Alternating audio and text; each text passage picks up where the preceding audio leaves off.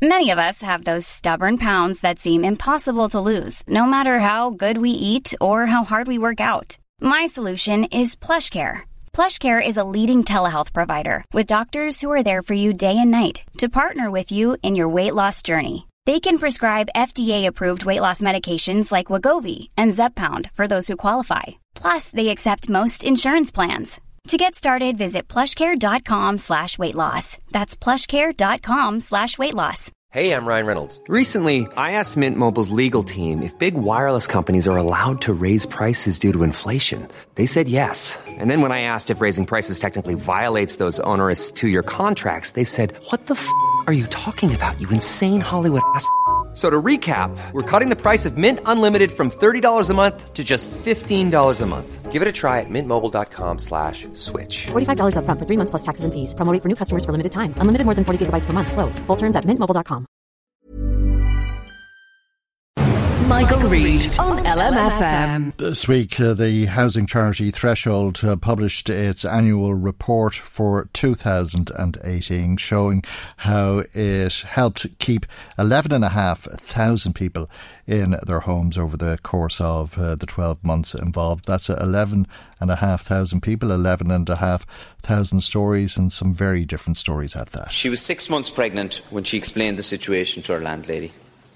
The landlady told her she would have to leave before the baby arrived. Her excuse was that the neighbours in the apartments wouldn't like the crying.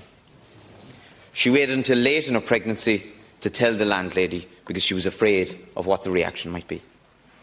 These are the words reported in today's Echo of Conor Lynch of Threshold, telling of the experience of one renter in Cork. Can you even begin to imagine the stress that heartlessness would have had on that woman? The worry, the anxiety, and she is far from alone.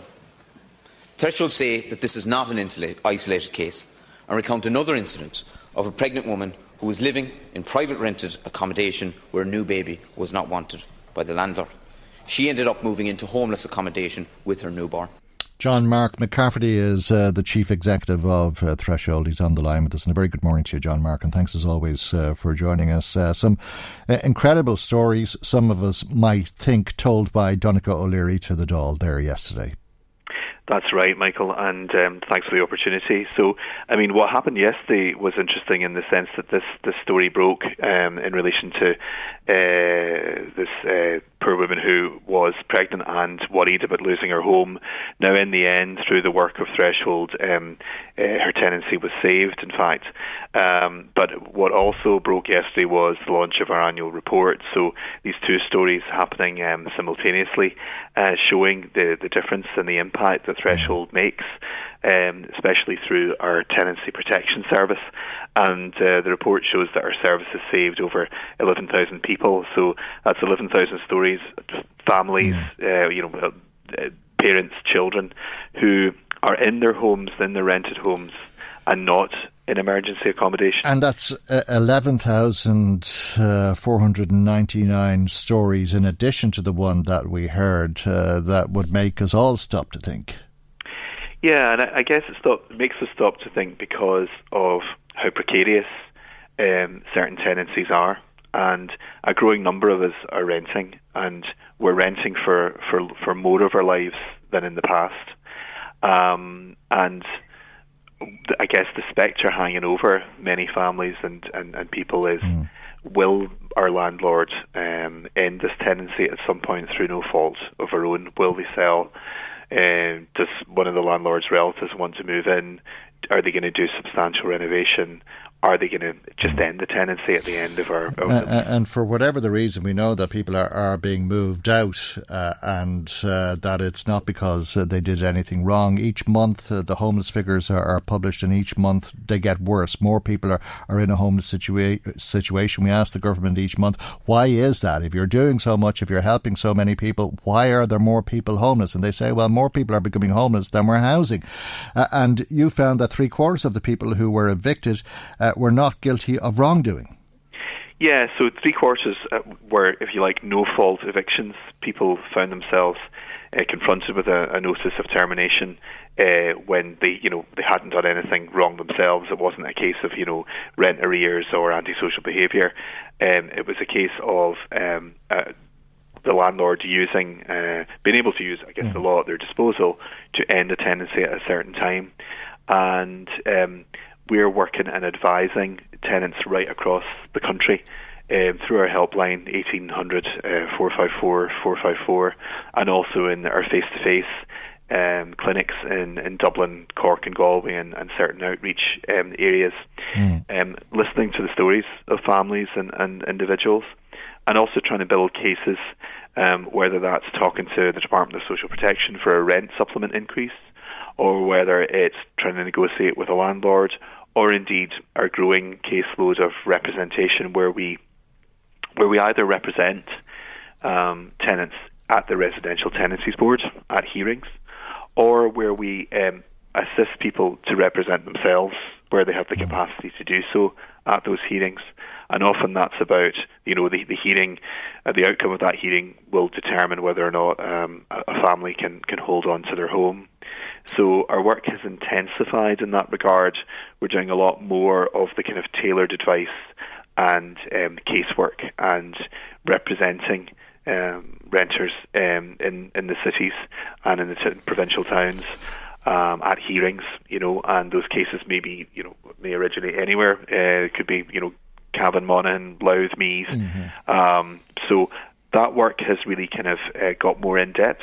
And I guess the point we're making is, yes, the homeless figures are deteriorating. They're worse than they've ever been. However, without the work of charities like ourselves, and it's not just ourselves, there are other charities in the mix, but from a threshold point of view, we believe that there would be at least double the number of people who are currently in emergency accommodation if it wasn't for our work, because we worked with families and individuals whose tenancies were at risk. They received notice of termination, or a rent increase that they couldn't afford, or other issues that really put their tenancy in jeopardy.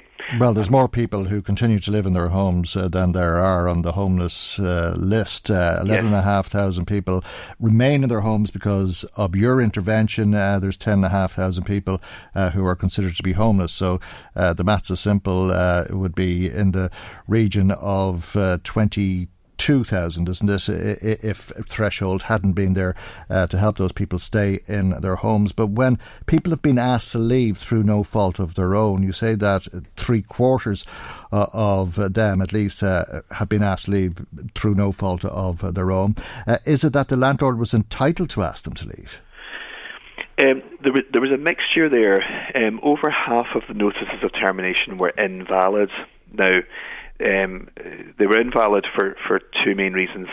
One, there may have been an entitlement, but the notice was wrongly written or wrongly issued. The landlord hadn't followed the regulations in terms of giving people, proper notice and all of that, and the paperwork wasn't in place.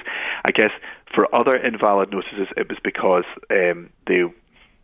there wasn't a grounds for the landlord to end those tenancies. So I think it's important to say that of those notices of termination, the majority were either technically incorrect or the landlord didn't have grounds. Now, for the remainder of those notices of termination, the landlord did have grounds, because there are a variety of ways in which a landlord is entitled to end a tenancy: selling the property, substantial renovation. Now, the bar for that is very high now. You have to do a lot of renovation in order to be able to end a tenancy. And also, if a family member of the landlord or a family member, close family member, wishes to move in, that's another reason for ending the tenancy. I guess if you come to the end of your 6-year tenancy, or a thing called a Part 4 tenancy, a landlord can end it also. So there are a variety of ways in which a landlord is entitled to end those tenancies, and I guess families and individuals face that worry that their landlord can end those tenancies in that way, and we're working with that. And I guess we can't save every tenancy because the law is somehow attempting to balance the rights and responsibilities of both the tenants and the landlords. But we can help to challenge those notices of termination.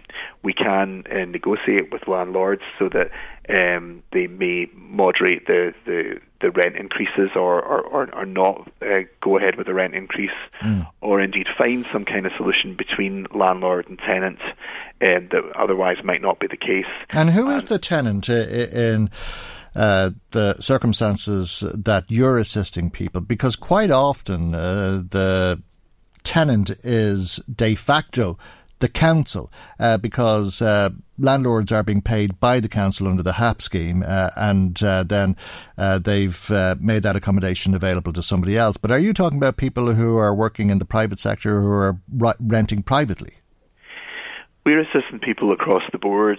The majority of people we're assisting are on middle to low incomes. Many are HAP tenants, and HAP issues arise frequently. But you can find a situation where we advise and assist people who are working full-time, working in a variety of settings. Either they themselves are government employees. But does that not highlight a failure on the part of the local council? There's a failure on behalf of the state, whether it's central government or local government, to house its population, and that's going back 30 years. That's going back to decades of underinvestment in social housing and relying on the private sector to provide housing. Now, relying on the private sector to provide housing at one level is okay if the private rented sector housing is affordable, is of good quality, and where you have long tenancies, people stay for 10, 20, 30 years. But there is a contract, isn't there, between the landlord and the local authority, the council, when it comes to the HAP scheme. And if the landlord issues an invalid notice, surely that's a breach of contract with the council.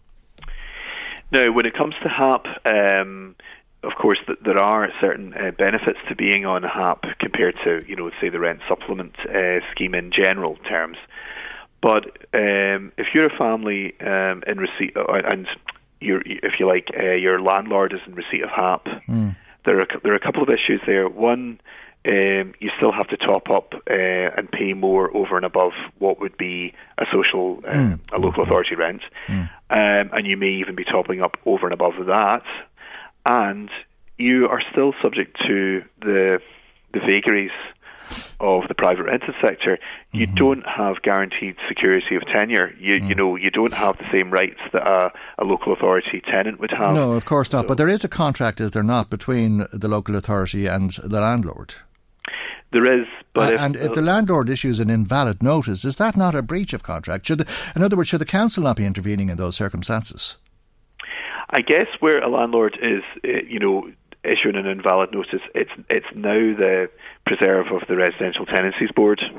And the one welcome thing is that legislation in the summer, last summer, came in, and it does strengthen the investigative and sanctions powers of the Residential Tenancies Board when it comes to landlords issuing invalid notices. But it does require people to report them.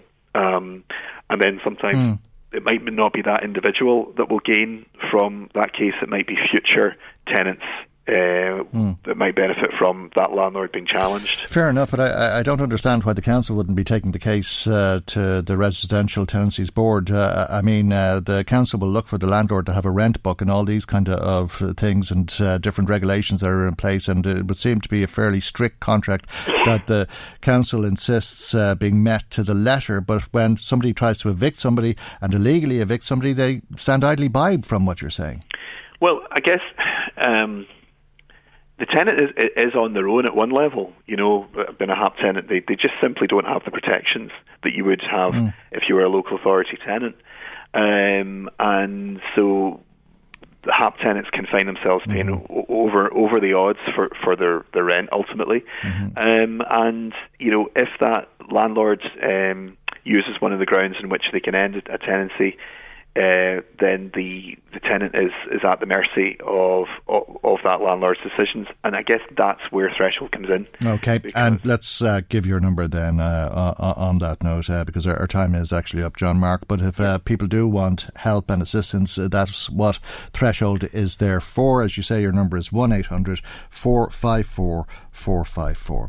Thank you indeed for joining us here on the programme this morning. Thank you very much. John Mark McCafferty, Chief Executive with Threshold. Michael Reid on LMFM. When you make decisions for your company, you look for the no-brainers. If you have a lot of mailing to do, Stamps.com is the ultimate no-brainer. Use the Stamps.com mobile app to mail everything you need to keep your business running with up to 89% off USPS and UPS. Make the same no-brainer decision as over 1 million other businesses with Stamps.com. Use code PROGRAM for a special offer. That's Stamps.com, code PROGRAM. The secret to summer-ready skin is here. Osea's #1 best-selling Undaria Algae Body Oil, clinically proven to instantly improve skin elasticity and transform dry skin to silky, soft, and unbelievably glowing. Its signature scent of freshly squeezed grapefruit, cypress, and mango mandarin transports you to sun-kissed summer days. Get healthy, glowing skin for summer with clean, vegan skincare from Osea. Get 10% off your first order site-wide with code GLOW at OseaMalibu.com.